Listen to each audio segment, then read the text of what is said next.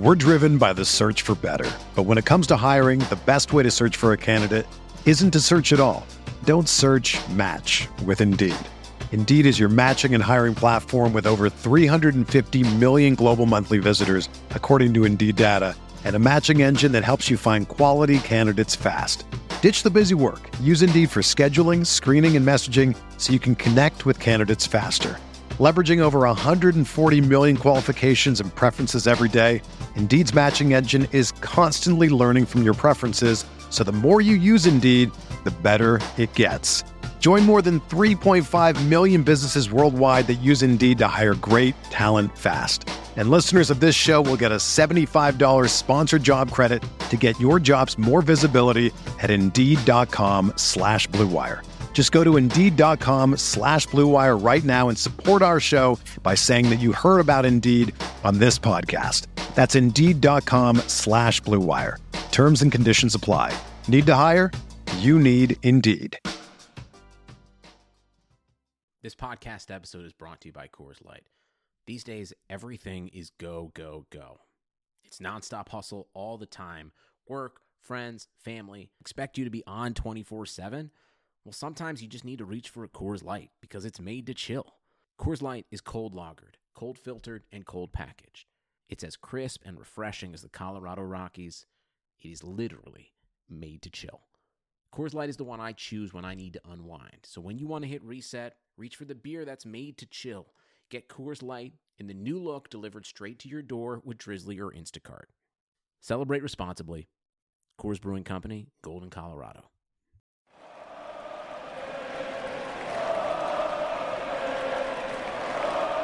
What is up, Nets fans? Welcome to the Brooklyn Buzz. I'm your host, Nick Fay. With me, as always, Jack Manuel. Jack, what's up?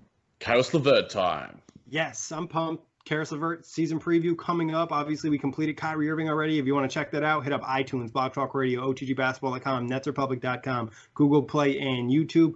Also, you want to cop a Brooklyn Buzz tee, head to DesignTree/Off the Glass. Use OTG5 as a discount code. Save yourself $5. But let's dive into Caris LeVert, who had a really interesting season. And, you and I were talking about it was pretty much a three-part season. Had the pre-injury where he was kind of coming on the scene, looked like most improved candidate, then the recovery period, and then the back to the rise, which we saw in the playoffs. So regular season numbers, 13.7 points per game, 3.8 rebounds, 3.7 assists, 42% from the field, 31% from three, and that was in 40 games. But the postseason numbers a lot better, 21 points per game, 4.6 rebounds, 3 assists, 1 steal, almost 6 free throws a game, almost 50% from the field, and 46% from three. Yeah, I mean, those postseason numbers are outstanding, Nick. And I think that when we saw that, I know I left America, I think around game 4 or game 5. And I remember watching at LAX just the form that Caris was showing and that confidence. And I think confidence has always been a big thing for him. And I think that that postseason performing on the biggest stage is going to hold him in good stead. And it's why, the Sean Marks rewarded him with that 3-year contract. And, it might have been a discount, but it is also life-changing money for a guy like him. And life-changing money in general. So his form, and like you said, the 3-part sort of season, pre-injury, he was averaging 18.4 points, 3.7 assists, and 4.3 rebounds. I think we'll eventually get to, our stats prediction. But then it was obviously post-injury when he sort of struggled a little bit. We saw the difficulty with the bobblehead night. I remember popping on to Twitter and you have your personalized sort of trending. And it just had the Caris bobblehead and said, Brooklyn Nets player gets 0 points in his bobblehead night. I'm like, at least call him by his name. I say Caris LeVert. It's just like Brooklyn Nets players. Twitter wants me to be click-worthy. But yeah, that I think it was just such a dramatic season in so many ways, with the injury, with the ups and downs, with sort of putting himself on the scene, the game winners. As preparation a couple of days ago, I was listening to the season review where we had Will on, and it's sort of like, oh yeah, this is what happened. I remember all this stuff, and I was just like, wow, it was such a whirlwind season for Caris LeVert. But now, I think the best thing is that he's going into an off-season with some consistency, with some good chemistry with the stars on the new stars on the roster, and hopefully he gets up to another really good start to the season. Yeah, and you mentioned it. It's just such a weird season. That injury, And, we thought at the time of it that he'd be out for the season for sure. And I think it was such a, a great thing for him and his confidence and the confidence in his body to come back last year and be able to kind of find his groove in the regular season. Then by the time the postseason came, he was able to kind of get back to that level we saw earlier in the year. So really a lot of resiliency from him, because most players, if they get an injury like that, there's a good chance you won't see them that season, or you won't see them perform at a high level. And I think it'd be easy to say in the postseason he was the Nets' best player. Oh, he was easily the Nets' best player. I think that D'Angelo had his moments. Spencer was good. Ed Davis, when he was healthy, was tremendous. But Caris LeVert really put his foot down and was like, I'm going to lead these guys and really sort of step up. And, he earned the minutes. He showed flashes in that game one, and then he sort of just took it with him and he just ran with it. And I think that the best players, I say this quite a bit on the pod and, on general NBA pods like JBT and The Outlet, the best players step up in the biggest moments, and the biggest moments are in the clutch time and in the playoffs. And you make a name for yourself there. I'm pretty sure that that's some sort of marketing campaign that NBA or NFL or whatever sport has had. this is where names are made. This is where, dreams are made. This is where history is made. And Caris LeVert's already done it. So I think that the Nets make the postseason next year. Caris LeVert's going to have another big one. But, we're looking forward to the regular season, the preseason, and what he can do, what he can improve, and we're going to go nice and deep into that one. Yeah, for sure. So, Jack, before we move on to the next season, success or disappointment last year? Oh, it was success. Obviously, you can look at it in any way you want, but, I think if you're looking at it just from a plain, simple perspective, he came back from a pretty devastating injury. Obviously, it wasn't as devastating as we thought. I remember it was probably the most depressing Brooklyn Buzz we'd ever done following that Timberwolves game. I remember we were just so down. But the fact that he could get back from it and show, like you said, sensational playoff form, it can't be anything but a success. There'll be people that'll argue that's like, oh, we only played 40 games. Well, the quality of those 40 games that he was out there, and for me, the quality of the 5 games in the playoffs. If he had have just played those 5 games in the playoffs at that standard, after injury, I would have considered it a success almost. Yeah, I agree. And I think, if he didn't get back to the level we saw early in the year, I could see someone saying it's a disappointment because of the injury. But the fact is he got back to playing at a really, really high level in the postseason, super efficient. I think you really just can't call it a disappointment. So definitely a success for me. But let's talk about some of the strengths of Caris LeVert's game. Yeah, I'm always intrigued. When I start with strengths, I'm always intrigued to hear what you come back with. But I've got, we're obviously going to overlap. I've got driving, I've got his footwork, pacing, creating space, passing in the pick and roll and down low, his defensive acumen, his ability to read passing lanes as a defender, creating his own shot in general, his assist percentage. So I went on cleaning the glass and took a look at some advanced stats. His assist percentage, so the percentage of teammates that made shots on his assists, so was in the 95th percentile. So the quality of his passing and forcing opponent turnovers, he's in the 87th percentile. So I think that in terms of reading the passing lanes, we know that he's our best defender. I did the defensive breakdown for netsrepublic.com, and I'm just really excited. It's weird because I'm almost more excited to see what he can do as a defender next season than as an offensive player, which is an odd thing to say.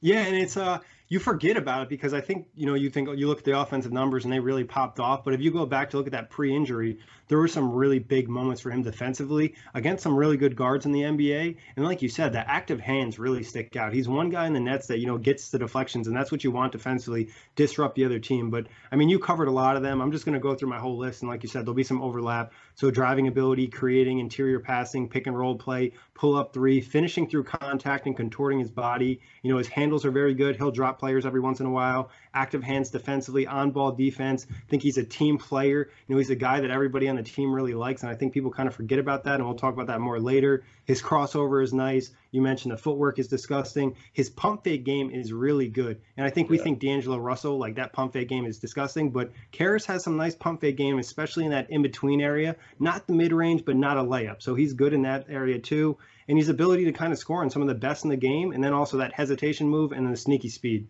We probably missed something, but I think we got most of it. Someone please hit us up on Twitter if we forgot something. We covered literally almost all facets of Caris LeVert's game. But, the thing I wanted to touch on before we move on to his weaknesses, Nick, was that pull-up 3. Another video breakdown I did for Nets Republic was on that 3-point shot because, we'll be getting to the improvements and such, and we'll obviously touch on it. But that is his best form of the 3-point shooting. Now, that pull-up 3 from the top of the arc, that's where he looks smoothest. That's where his shot mechanics look best. and going back throughout the entire season, looking at the playoffs, looking at the regular season, he looks most comfortable taking that pull-up three. And obviously, most players are better off to catch and shoot, but it'll be interesting to see how that pull-up three continues and how the percentages increase. And I guess it sort of leads nicely into the weaknesses and improvements. Yeah, and you mentioned it earlier, confidence is a big part of Karas's game, and you can tell the confidence in the pull-up three compared to the spot-up three. And like you said, getting to the weaknesses, one of them is the spot-up three. What else do you got weakness-wise, though? Yeah, so three-point shooting, I have free throw shooting, which I think is correlated. You know, you look at I think I said this on JBT yesterday when I was talking about Giannis Antetokounmpo with Nick, and we were talking about his three-point shooting. If you're a 80% plus three-point shooter, there's probably a high likelihood that you are going to be a 38% or above three-point shooter. You know, Stephen Curry, Patty Mills, Kevin Durant, these guys shoot like 90+% from the free throw line. And Caris LeVert, was under 70%. And I know that's a number that I would like to get a lot higher. And I think when we talk about a stat prediction, if it does, I think that's going to be reflective in his three-point shooting as well. I think that correlation has been made plenty of times by plenty of NBA experts. In terms of his scoring, I think just becoming more of an effective scorer. His effective field goal percentage was poor last year. And I think, you look at stats with a grain of salt, but to be under 50% in the effective field goal percentage at 47.8%, it is poor. It's subpar, and it needs to be better. As a career, he's not even at 50% either. I think that hitting his free throw shots, hitting a few more threes, is naturally going to bring that to around the 53-55% mark. And that's an easy way of doing it. You hit your free throws, it naturally adds to your effective field goal and true shooting percentage. Obviously, you judge stats as a whole, but I think that, looking at him as an effective scorer, those two little things can really help him, because we know how good he is at driving. We know how good he is at creating space and pump faking, all those little things. He just needs to improve those two parts of his game as a scorer, and he's going to probably improve dramatically. Yeah, and I think, a lot of that, too, is some of the numbers being post-injury. If you look at his pre-injury numbers, I think the free throw percentage isn't quite as bad, and obviously the effective field goal percentage isn't as bad, because his field goal percentage before he got injured was around 47 or 48%, so it was really high.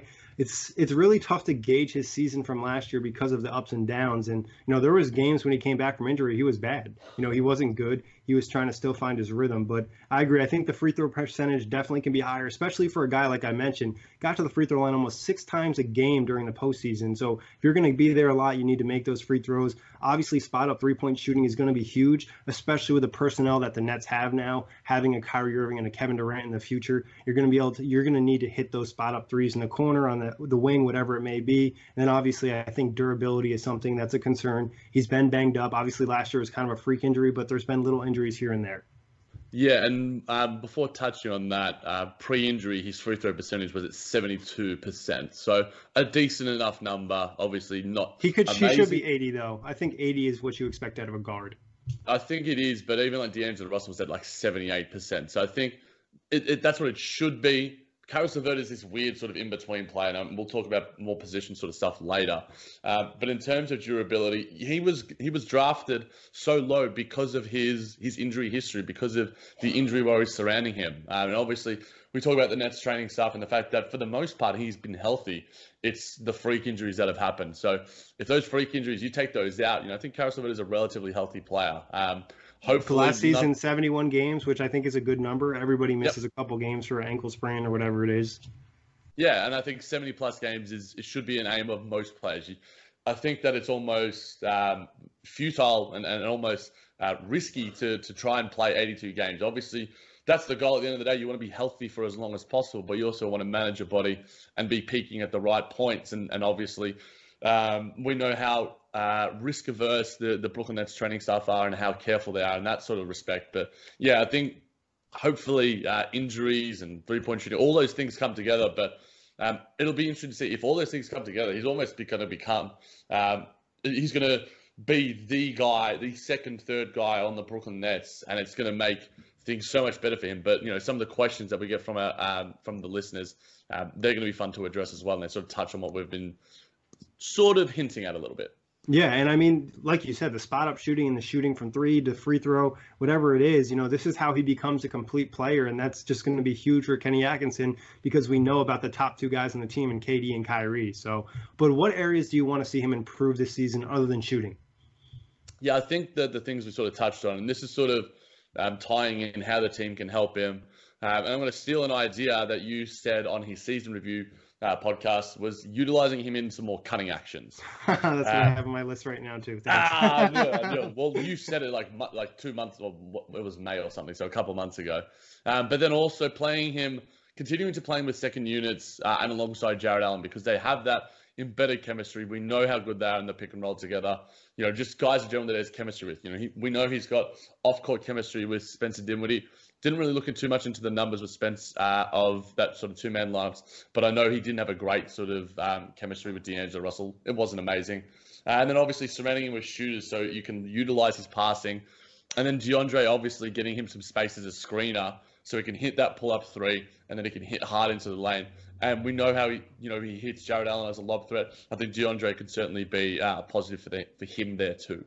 Yeah, you pretty much covered everything. Obviously you want to see the improvement off ball. I think the off ball movement needs to improve in terms of cutting, but also if he improves as a spot up shooter, it's just going to create more space for the other players in the nets. And then, like you said, how the team can help. I think let him work sometimes too. We know he's really good in isolation situations. If he's hot, let him get some work in. And like you said, with DeAndre being there, you have DeAndre and Jared Allen. Pair him up with those guys because that way he has a pick and roll partner. We know last year Ed Davis, not necessarily an above the rim threat, still had some success with Caris, but not as much as a guy like DeAndre could possibly have. And like you said, you obviously want shooters out there. Anytime anyone can operate in the pick and roll or is a really good ISO driver, you want to give them space, and that's what Caris can do. Yeah, definitely. I think verticality.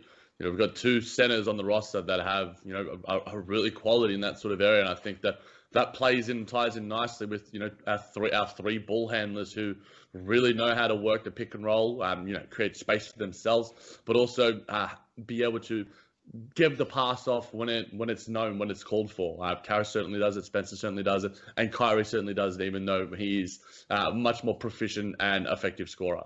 Yeah, I'm really interested to see how Caris translates some of the game that we saw at the end of the postseason, specifically in Game 3 and Game 4, into this season, because there was moments that he looked like he was a pure star.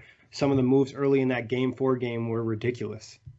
Yeah, it's certainly obviously probably one of the number one questions that we got was like how he's going to work alongside Kyrie, and how does that stunt his development at all? Does Kyrie take more touches from him? But we'll get to his usage. We'll get to those questions in more depth a little more later in the episode. So obviously, I don't think I have to ask this, but starter or bench player, obviously a starter for me. It's starter, but like I sort of said, in terms of utilizing him, I want to see him play with the second units, because if Jared Allen's out there as a backup center, if Rodions is coming off the bench, Caris has chemistry with those guys, and we saw him for large chunks of last season, the season before, him really dominate as a player with the second units, and staggering those minutes a little bit, I think is something that can be really positive. And lead to him being more effective as a player, because we know how well he did, like you said, last season, with the ball in his hand as an ISO scorer, as a player who could just dominate and solidify himself as like a star by himself. Yeah, and I think the great thing, hopefully Kenny does this, to stagger the minutes. You have Kyrie, you have Spencer, and you have Caris, all guys you want to get the ball a lot. You're playing Kyrie and Caris, you sub one of them out, you bring Spencer in, then you sub the other guy back out, and then you put the third one in. So I think there should be time for him to play with the first unit and the second unit. But minutes-wise, where do you think he sits? I'm going... This isn't conservative because he hasn't averaged this ever in his career, but I'm going to go 30 minutes a game. I think before the injury, I'm looking at the numbers. He averaged 29 or so minutes per game. So I think that it's probably around that number, 29.7. So I think 30 minutes a game. It's going to be interesting because I think Kenny's going to be forced to play some of these guys longer than he has in the past. Like I said on the previous Kyrie episode, only Joe Harris and D'Angelo Russell average above 30 minutes. But you can't be giving that little of minutes to guys like Kyrie Irving, Kevin Durant, and even Caris LeVert. If he's now sort of this star guy, I think Caris LeVert, 30 minutes for me is a conservative number, but I think he could get as high as 33. But I'll probably stick to the lower end because I know how Kenny works. Yeah, I'm going to go with 33 actually, because I think there's going to be an interesting role for Karras, and you hinted at it earlier. He's going to play a lot of minutes at shooting guard, but I think he's going to be forced to play a decent amount of minutes at small forward as well because of the limitations of the roster with the suspension of Chandler and then obviously the situation with Rodions. Yeah, and I'm going to save the stat for the question a little bit later in the pod, but looking up his on Basketball Reference, the time, what they considered time spent at the 2, spent at the 3, and even at the 4, it was pretty illuminating. And I'm teasing on a podcast, which is weird, but wait in here. It'll probably be about 5 or 10 minutes away, guys, and you'll find out the wonderful stat. What is the usage rate you have for Karras next year? I'm going 25%. That's what I have too. 25. I think he was right around 24 last year. Obviously, a little jump in the playoffs makes sense. But what do you got for stat line? So our stat line, I'm going 17 points, 4.2 rebounds, 5 assists, 1.3 steals, 34% from 3, 44% from the field, and 72% from the free throw line, which was, again, like we touched on, what he averaged before the injury. So I went with 18 points per game, 5 rebounds, 4 assists, 46% from the field, 36% from 3. I'll go free throw. I'll go with 73. And I think I'll average like 1.8 steals, maybe even possibly 2, because I think that's going to be an area where he has to capitalize on. If you want to be a really good defensive player, you get the deflections, and now it's kind of translating that to a full season. Before we move on, I think this is probably an interesting question, just talking about that. And I think you bringing up that steal number. What is the number that you want to see jump the most, or you want to see be effective the most? Is it the scoring? Is it the rebounding? Is it the 3-point percentage? Is it the steals? Is it the free throw percentage? You know, we've spoken a lot about all the improvements we want him to make. If you could only pick one in terms of his box score stat line, what's the one you want to see jump the most? I think 3-point percentage. I think 3-point percentage will separate him as a player, because then he becomes incredibly difficult to defend, because now he's able to hit you with a pump fake at the 3-point line. We already know he's a great driver, has the poise to kind of work in between and hit some of those floater shots as well. So if he's able to knock down the 3-point shot consistently on spot ups, he's putting a ton of pressure on the defense and also helping the Nets offense and making his teammates better. Yeah, I think that it seems like a cop-out answer, but it's I think it's probably the right answer. If you're given A, B, C, or D, you're taking that one. But I'll go with something different just to change it up. I'll go with that steal number. If that steal number is 1.8 to 2 steals, then he could be an all-defensive caliber player and really elevate the Nets as a defensive team, which was surprising because last year we were a better defensive team than offensive team, and a lot of that was because of the acumen and capabilities that Caris LeVert showed. Yeah, I agree. And I think a lot of the steal numbers and the defensibility will almost depend on his teammates and how much they're able to score. If he has a decent load offensively, then obviously you're not going to be able to translate as much defensively. Yeah, it's all about the energy transfer, I guess. Exactly. Having some balance, obviously, when you're an elite player, it doesn't really matter quite as much. Maybe Karras will be at that level this year. We're yet to see. But where will Karras be at the end of the season in terms of like shooting guards in the East? Yeah, so I sort of looked at, when we chatted about it on the season review, we talked about top 10 sort of range or whatever. I think because Karras isn't like a true sort of shooting guard or true sort of guard in that sort of sense, I looked at it more as him as like a third option. What could he be in terms of, we're looking at like the best third options in the league? You look at like Draymond Green or Klay Thompson. Obviously, Klay's probably number 2 now. For me, Caris LeVert can establish himself by the end of this season as one of the premier third options on the team.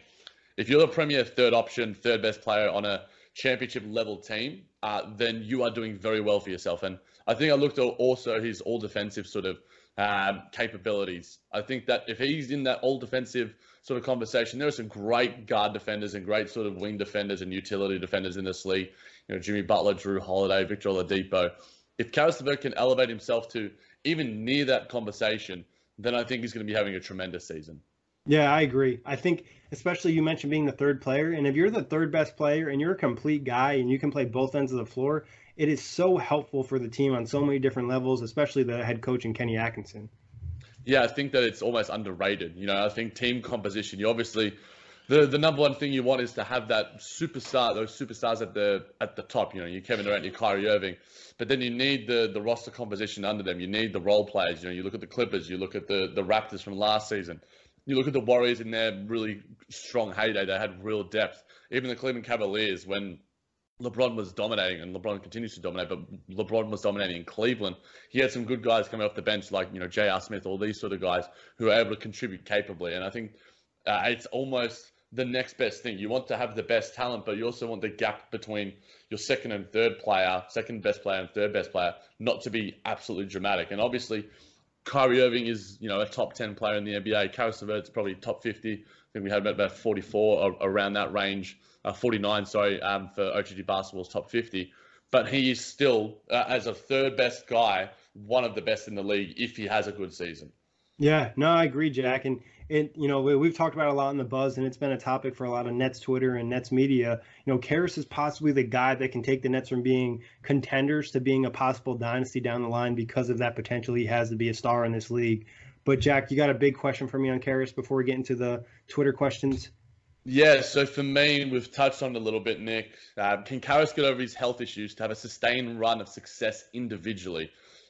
We've seen it in spurts, and we saw it in a really a high-level spurt at the start of the season. For me, like you said, if he can play 70 games of what he was doing pre-injury, then that question is put to rest.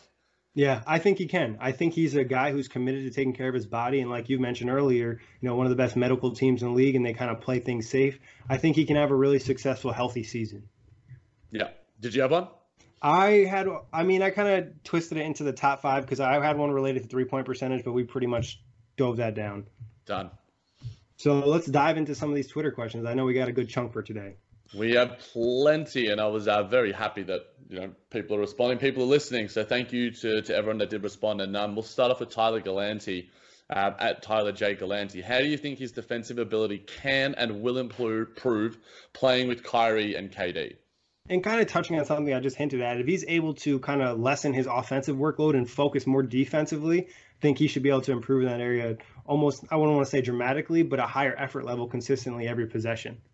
That's essentially how I think he's going to improve, purely because of the fact that the load on him offensively won't be as burdensome, that it will allow him to be really, really locked in on the defensive end and, playing against the likes of, Devin Booker and James Harden and really looking on those guys because we know how taxing it can be. And when you look at some of the best defensive players in the league, they're almost pure defensive players and sort of spot-up shooters. You look at Patrick Beverley, these sort of types. Whereas Karis LeVert, because he has such, a tremendous offensive skill set, it's hard to sort of be engaged for the full sort of, 30, 35 minutes that you're out on the floor. But, guys like Giannis Antetokounmpo, guys like Kawhi Leonard, these sort of superstars, obviously the coaching around him will be important as well, how they sort of manage that. If they want Karis to be taking those, late game defensive possessions against the sort of stars, you don't want to really tire him out too much in the early points of the game.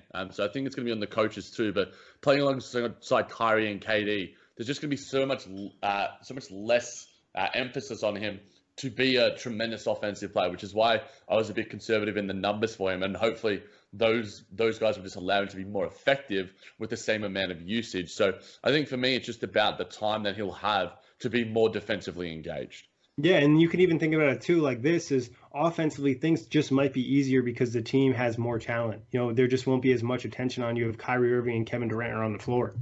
Yeah, exactly. But we'll move on to OTG Ryder, UK Clipper. Really love the question. It's a good one as well. And I think we've touched on it a little bit at UK Clipper. What will be deemed a successful season from Karis, and what's his expected elevation? I think, a successful season will kind of be around the numbers that we put out there. We want to see the scoring kind of be where he was pre-injury. And I think expectations and kind of the elevation that we want to see from him is kind of somewhere in between pre-injury Karis and postseason Karis. You don't want to necessarily expect him to put those postseason numbers up throughout an 82-game season because they were extremely efficient. But if he's able to kind of get in between, somewhere between that pre-injury and those postseason numbers, I think that'd be really successful. And that'd be kind of the elevation I'm looking for. Yeah, I think you hit the nail on the head, Nick. And I'll probably, shorten it down to something pretty sort of simple. If he's healthy, if he's playing 70 games, I think that we're going to see some sort of success from him. And for me, that if Karis LeVert is healthy for 69 games, 70 games plus, then that's going to be a successful season because I think we are going to see those natural improvements because we know how motivated he is we know that if his body's healthy, he's going to be confident in his body, because obviously when he was coming back, you could just see that he was tentative, and he was had every reason to be, because you don't necessarily have that trust in your body yet. You're going out there in the same arena, same setting where you did that injury, and obviously there is going to be hesitation. So if Caris is healthy, I think we're going to see the elevation in all the sort of areas we talked about: the 3-point percentage, the defensive numbers, the effectiveness as a scorer. So if he's healthy and that pertains to his confidence, then we should see growth. We should see elevation. 100% spot on. Obviously, health is the most crucial factor in him having a successful season. And I think it relates to team as well. But we'll get to D-Rock, and I think we've hit some of D-Rock's questions already. But we've done the strengths and weaknesses, but we'll get to what determines his value to us.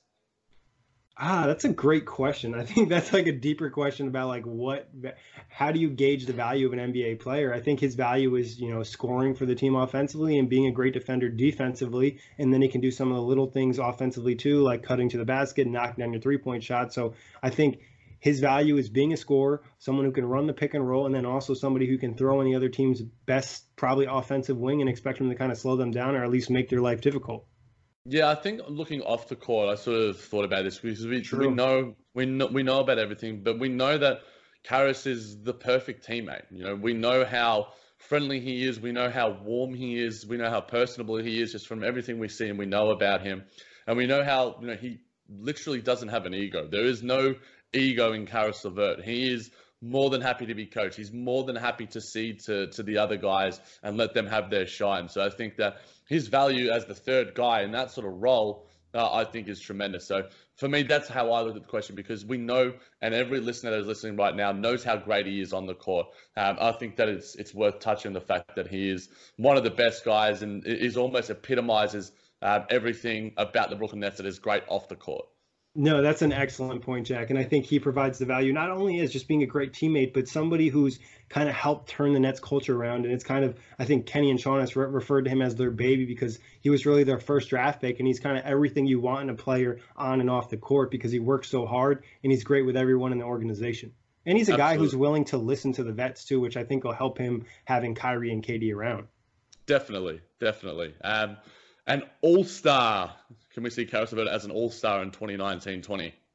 Yeah, I think we could. I don't think I'm willing to lock it in. I think we might have discussed this on a previous show, but I think it's a real possibility this year, especially if the Nets are having a lot of success. If you're not a great team, you're probably not going to get 2 All-Stars. We already know Kyrie Irving is most likely a lock.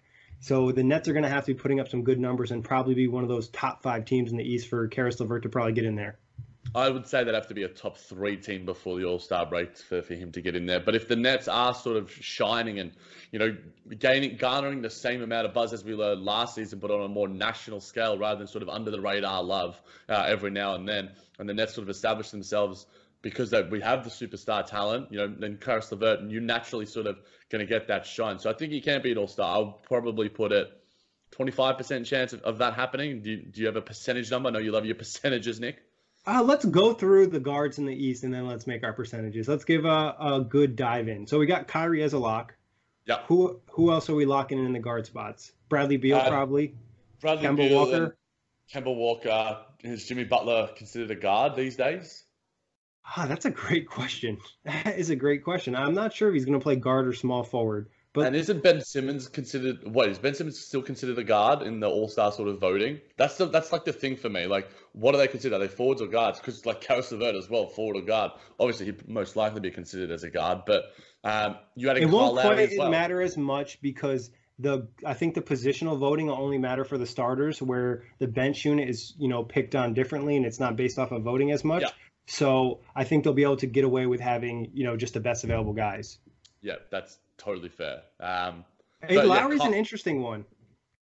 I think that Toronto are a strong enough fan base, a very strong fan base, that if they are what we sort of want to be in that sort of 3rd seed range and they're really dominating, then I could really see Pascal and Kyle Lowry getting the love. And I think from the sort of coaches, sort of where the coaches come into play, they love giving the love to the vets and the guys who have been around the wings a little bit. So I think Kyle Lowry is a likely sort of pick. I think that if we're talking about guys, Caris LeVert could be around the sort of range of an Eric Bledsoe sort of type, where it's sort of like D'Angelo Russell was last season, as sort of an injury replacement. I don't think it's going to be, unless he has this absolutely outstanding season and puts it all together. Who knows? We want that to happen, but thinking realistically, I think he's probably likely as an injury replacement or that sort of 15th guy, 24th guy, or 12th guy sort of picked on the roster.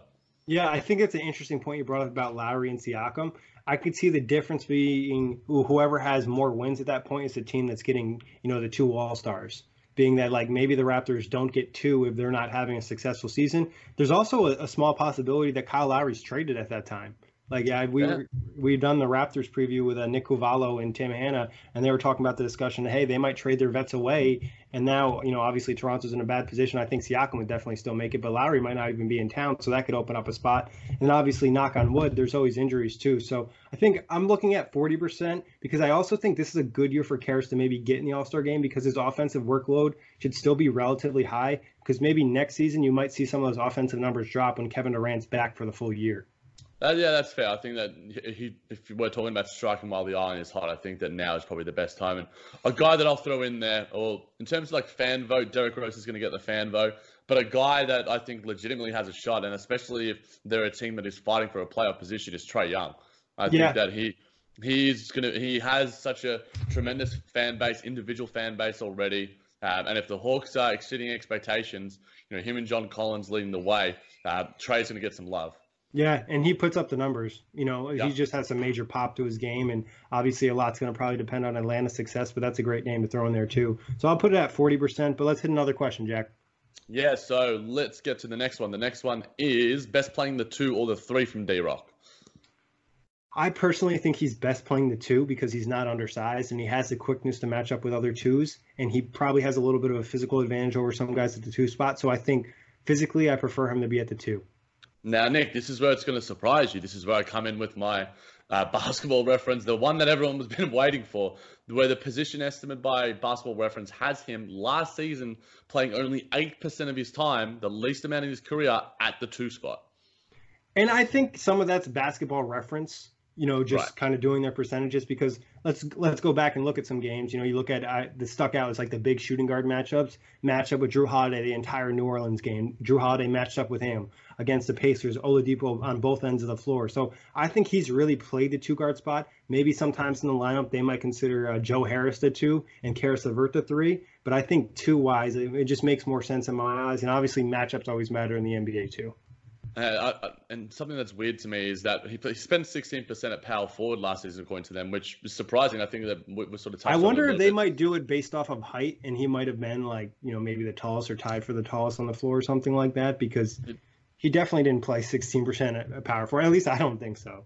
It'd be interesting. Basketball reference, hit us up. But 77% at the small forward, apparently, it says here. But if you're adding up those numbers, it equals 101% as well. So basketball reference, get your numbers right. But I think that as a 3, he can be really capable, because if we're talking about we've talked about the 3 guard lineups last season, at length, but this season it's almost even more intriguing because we have a guy who's incredibly effective, like Kyrie Irving, as a scorer. And if you're looking at Kyrie, Spencer, Caris, if you're seeing that as a possible closing lineup, then Caris is the 3 in that. So I think also like the way you look at his 3, because we look at closing lineups, a lot of times teams play down where they might play 2 point guards or they might play 2 shooting guards. And it's more so he's just out on the top of the wing defending whoever's there. Like Eric Gordon's going to play minutes at the 3 for Houston, and obviously Caris LeVert can easily match up with him size-wise.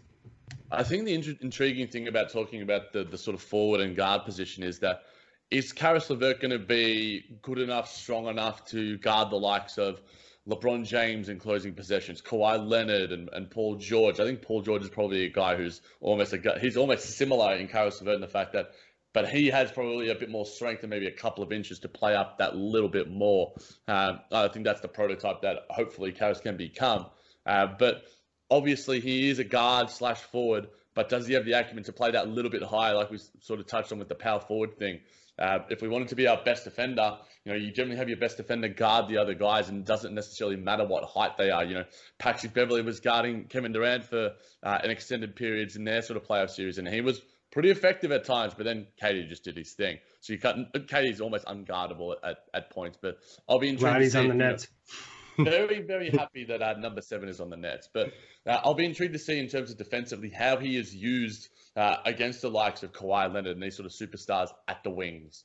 And that's a great point, too, talking about the 4. I know DeMarre Carroll, maybe last year in an interview or the year before, talked about how he thinks Caris, as he gets older, will be able to play some minutes in terms of defending the 4. And if he's able to defend positions 1 through 4, that just adds to the switchability you have as your team, especially with guys like Taurean Prince and Rodion Krutz out there. So I think that is something to keep an eye on, too, defensively. We talked about the on-ball stuff, the steals and stuff, but his ability to switch on some 4s in this league will also really help the Nets. Oh, absolutely. And we've touched on what he needs to flourish on both sides of the ball. We'll finish with D-Rock's last questions. Which players has he struggled against most? And I remember talking to you in the DMs trying to talk about this, and you came up with some great names. Yeah, I mean, Drew Holiday was a guy that definitely, slowed him down defensively, Victor Oladipo. But then if you look at those games, I think one thing that really stuck out positively, even when he's getting slowed down a little bit offensively, he's still having an impact on the game, either defensively or some hustle plays. So I think guys do a good job of getting into him and maybe taking him out of his offense a little bit, but he's still able to provide an impact to the game, which I think is crucial for an NBA player. Yeah, and I remember speaking to you in terms of the fact that which players he's struggled against most. It sort of relates most to himself and his own confidence. I think that he can be his own worst enemy a lot of the time. Like a lot of players, these players are incredibly capable and can get their own shot and can do anything on the basketball court. But, your inner demons and your inner sort of self-worth and the sort of ticking clock that's happening in the brain and the inner chatter is almost the worst enemy, because we know how good he is and he can get his own shot. He was doing it against some incredible defenders on one of the best defensive teams in the Philadelphia 76ers in the playoffs. So I think that he's almost, rather than other players, it's almost Caris LeVert himself that he struggled against most. Even his shooting consistency, really. That's what he struggled against the most. And when he shoots well, his game's completely different, because now people are coming out to the three-point line. If he's not knocking down those shots, now he's playing with a little bit of a cushion, a little bit harder to get to the rim where he wants to go. Definitely. We'll get to another question from Nick Boylan, at Nick J. Boylan, from OTGBasketball.com, by the way. How do you think Kyrie and Caris will work together as opposed to D'Lo and Caris? And you mentioned this early, Caris and D'Lo didn't necessarily have the best chemistry. Off the court, they were friends, and they've known each other for quite some time. And we kind of saw some chemistry develop pre-injury, but then obviously that all changed, and D'Angelo's role in the dramatically changed after that too. So I like the fact that Kyrie and Caris are spending a lot of time together, and we kind of talked about the defensive impact Caris can have, and that's great for a guy next to Kyrie. So far, I think they're going to work a little bit better, but obviously we have to see it on the court. Yeah, I looked up the advanced stats. So together as a two-man lineup, they had a 108.4 offensive rating and a 109.7 defensive rating, so a negative 1.3, Russell and LeVert. So efficiency-wise, I think Kyrie and Caris should be better, because I think Kyrie himself is always going to be effective no matter who he's with generally, unless it's, some scrubs. But the key, like you sort of said, is building chemistry. They didn't have that time a lot, D'Angelo and Caris was always very much interrupted. It would be like, they're back, but then it's like, oh, well, D'Lo has a couple of games off, or Caris is managing an injury. So I think more than anything, like you sort of said, off the court, that pertains to time. But then on the court, just being able to play together and figure stuff out. And obviously training camp is coming up soon, and then the preseason games when we head to China. I think all those sort of things are going to be invaluable to building that chemistry. And I think that they will be more effective, just because looking at it, Kyrie's just a better player than D'Angelo Russell. And I think he makes players better around him, just purely and simply because of that fact. Not to say that D'Angelo doesn't, because he gets guys really good shots and is a great passer. But I think as a two-man duo, I think that they're going to work that a little bit better together. In one area that just sticks out, Kyrie's a better off-ball player than D'Angelo, who doesn't really do a ton off-ball. So I think that'll really help Caris too.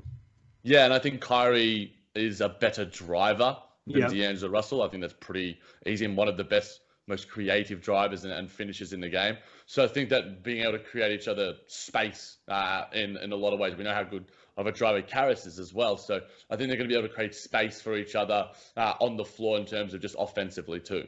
Yeah, and just able to initiate the offense and get things moving where it's not like, okay, I need to break down my guy. He's already moving at this point. Now it's going to be a lot easier for me to get to the point I want to be at. Definitely. We'll get to our boy Dwayne at DARQNYT27 at Dark Knight 27. A lot has been made about Kyrie's potential to screw up team chemistry, but not enough is made about Caris's ability as the consummate net to bring harmony. He's a friend of KD. He hangs out with Kyrie. Team speaks glowingly of his humble grit. What's your take on him being our proactive ambassador? My guy, Dwayne, that was one of the most eloquent and well put together questions. Love the words.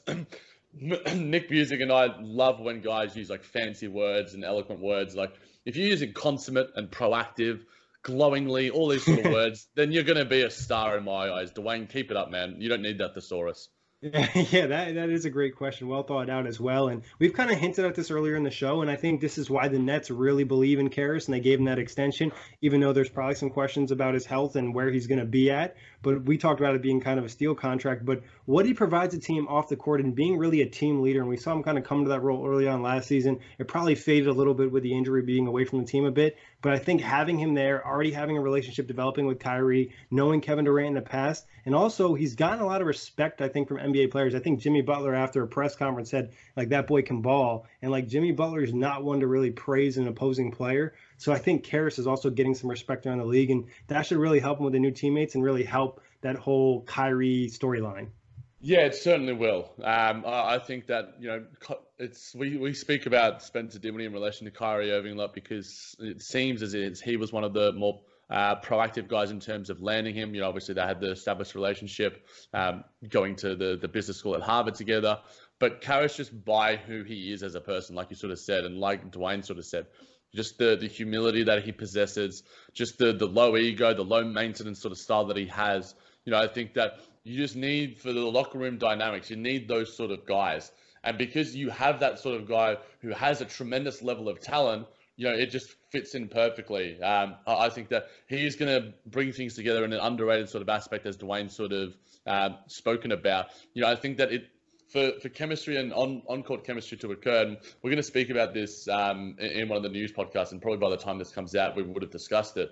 You know, chemistry is a hard thing to sort of figure out, and it's not necessarily something you can go, oh, well, we need 3 shooters and 2 defensive guys, whatever. It's not an on-court sort of thing. It just sort of happens. And, you know, we saw how it can explode and implode in Boston, but we also saw it with our own team in the Brooklyn Nets, how that harmonious team chemistry can get you an extra 5 to 10 wins and sort of increase your level as a team just because you guys are just so close and so in sync. And I think Caris is going to be a really key component to that when Kyrie is doing his thing and establishing himself as a leader, and when KD gets back too, because I think that he has this sort of mentality that he's going to be cool either way. I'm happy taking a step back. I'm happy when I need to step up. Obviously, you know, you want some consistency in role. And I think in the past, when it's related to Spencer Dinwiddie, that inconsistency has led to some inconsistencies in form. So I think you want to try and make it as easy as possible for him to be as successful as he can. But just who he is, it's going to be really positive for the Nets, no matter what, however long he is on this Nets team.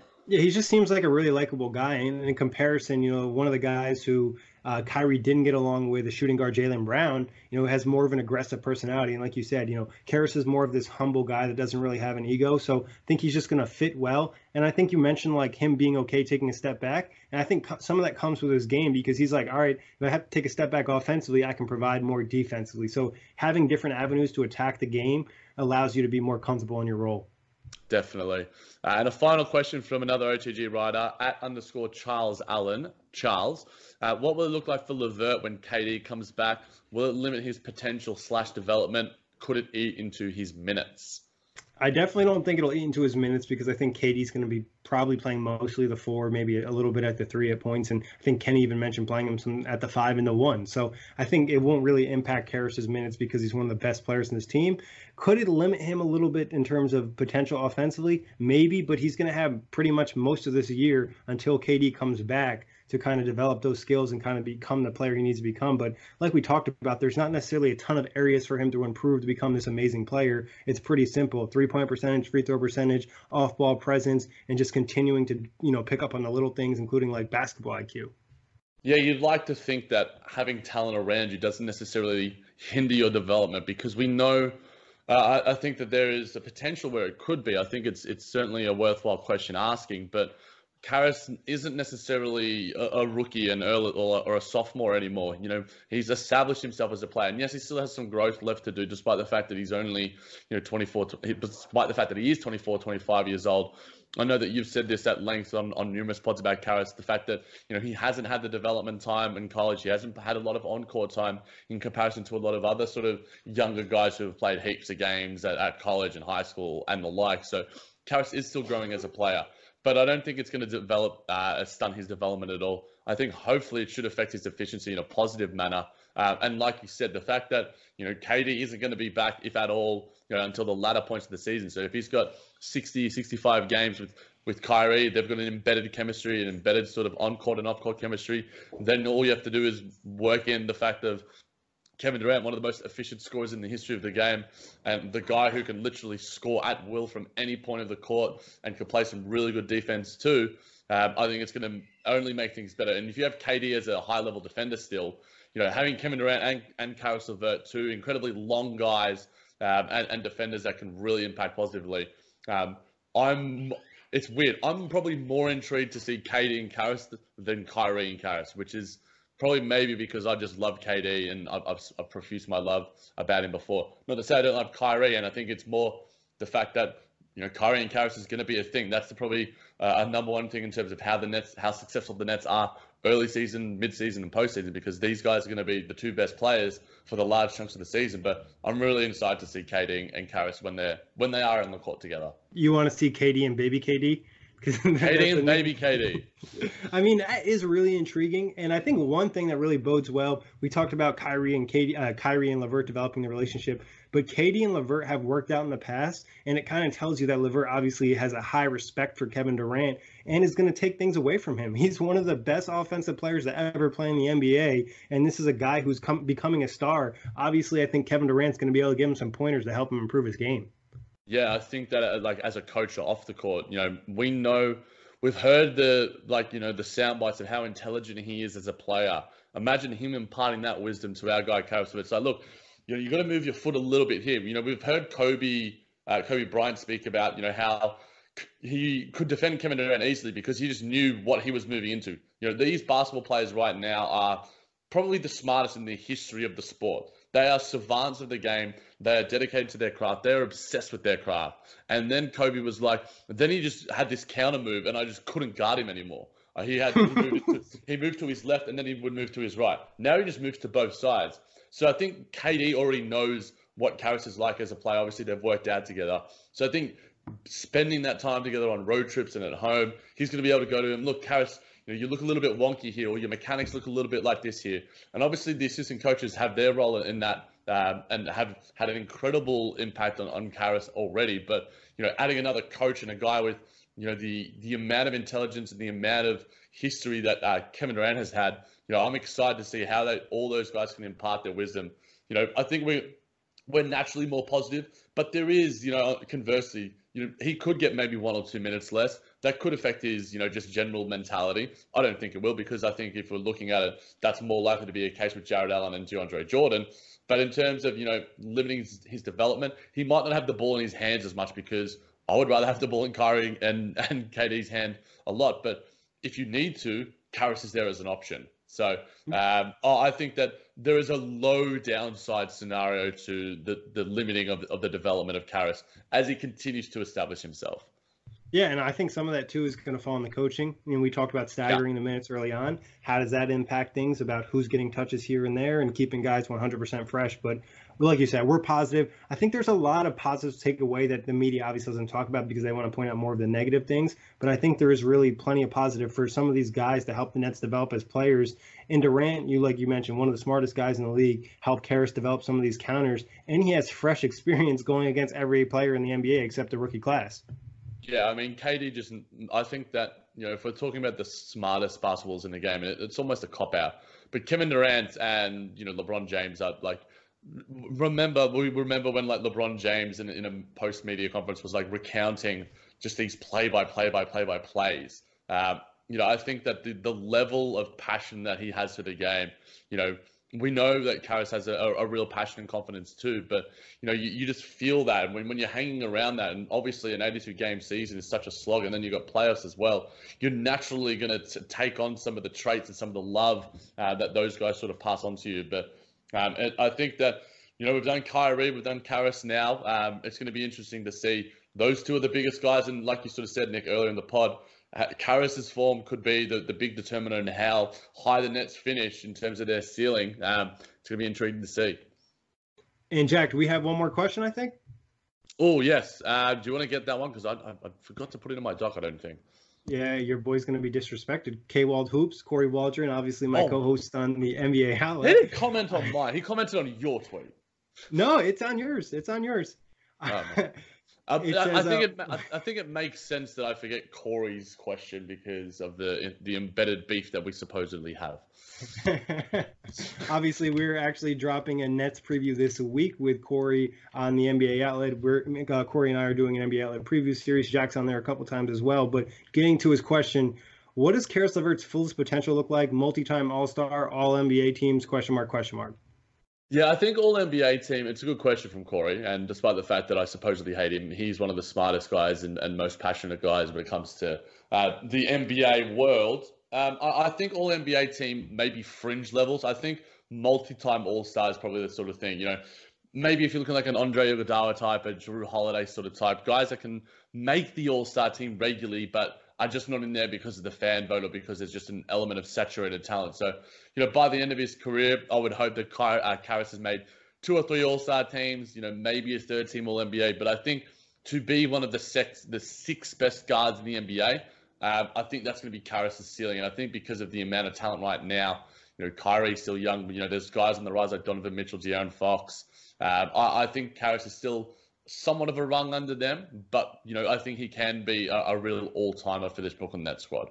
Yeah, I agree. I think fringe third team All-NBA is probably his ceiling. You brought this up probably, I think, 2 years ago. A great comparison for Caris LeVert is Jrue Holiday, and we saw him play at a crazy high level, and I don't believe he made third team All-NBA. Obviously, the Pelicans weren't very good, but it's definitely tough to get in there. And then I think multi-time All-Star, probably 3 appearances if things go really well, maybe as many as, 4 or 5.